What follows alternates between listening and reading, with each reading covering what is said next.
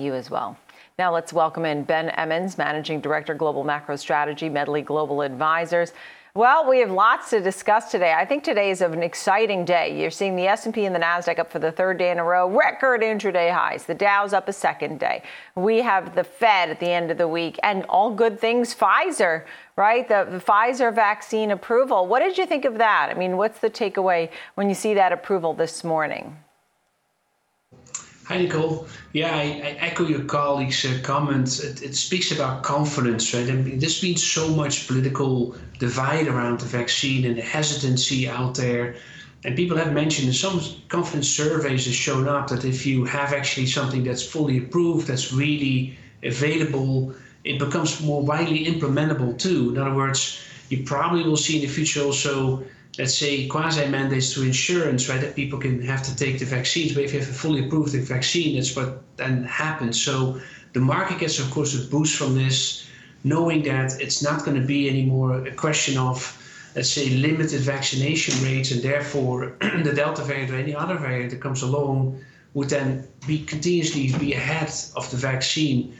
That notwithstanding, though, that the vaccine efficacy is still in doubt. There were various studies out last week, and I think that was the depressing time for the vaccine stocks last week, that the efficacy studies were not as good. But today this is obviously good news, and that gives the market a lift. Is it a good investment overall when you look at these names? I mean, George mentioned Novavax, for example, Moderna, Pfizer. As we look at these names, are these stocks probably a good investment, or would you put your attention and invest in something else in the S&P 500 or what else? I think it's a combination of that sector. Like, yes, those are really good companies, and they're in the what I call monopoly position to deliver the vaccines to the rest of the world. So they're going to be making good money from that, right? They're ultimately going to get paid for that. But there's other things happening because the COVID crisis is more complex than just trying to come up with the right vaccine. Not think about the whole supply chain issues that we continue to deal with. That's one thing that you want to carefully take a look at, which companies can benefit from that in the chip sector, because there's going to be that demand. On the other hand, there's also something about we cannot solve the crisis with just the vaccine. So there's going to be, I think, attention paid to companies that can prevent aerosol distribution through the air, for example, air filtration and new masks that could protect us against COVID. Mm-hmm. I think all of those help get us to the finish line of this COVID crisis, and then you get the bigger rally in the industrials and retail sector. What are your thoughts on what we're going to hear from the Fed? Obviously now the Jackson Hole meeting on Friday, virtual Fed symposium this week. I think, people have been talking about the tapering and that we should probably get from the Fed. They're going to translate to us that, in September, right?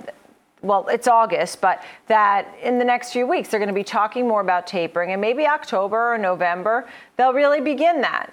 Is that the right timing if they say that's the case? That seems what most of those regional presidents are pointing to. But if you think of the speech on Friday, in the past, Bernanke has used the symposium to signal policy, or at least he outlined the cost benefits of quantitative easing, which people took as a signal to future QE. Draghi actually was much more specific and actually set up the markets for ECB policy on QE. I think in the case of Powell, he doesn't have much reason to do this at this point. The economy is moving along, but it's seen some deceleration. We're dealing with the Delta variant that he probably keeps in mind. But he really has the September meeting to outline the forecast and the dot plot to then base that on what will be the decision for tapering in the foreseeable future. So I think you're right, Nicole. It points to future dates, October, November, maybe by December of that decision, which makes this speech more about an update on the economy and where we are and what Powell thinks is really relevant, rather than, I think, this tapering decision in itself or a strong signal thereof. Yeah.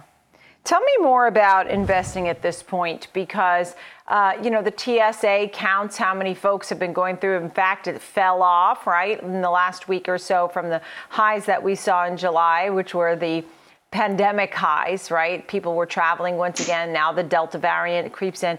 Would you invest or put money to work now? If so, how, when, what would you do if someone said, Ben, what should I do? I think I want to make some money, or should I hold my money in cash? What would you say to them?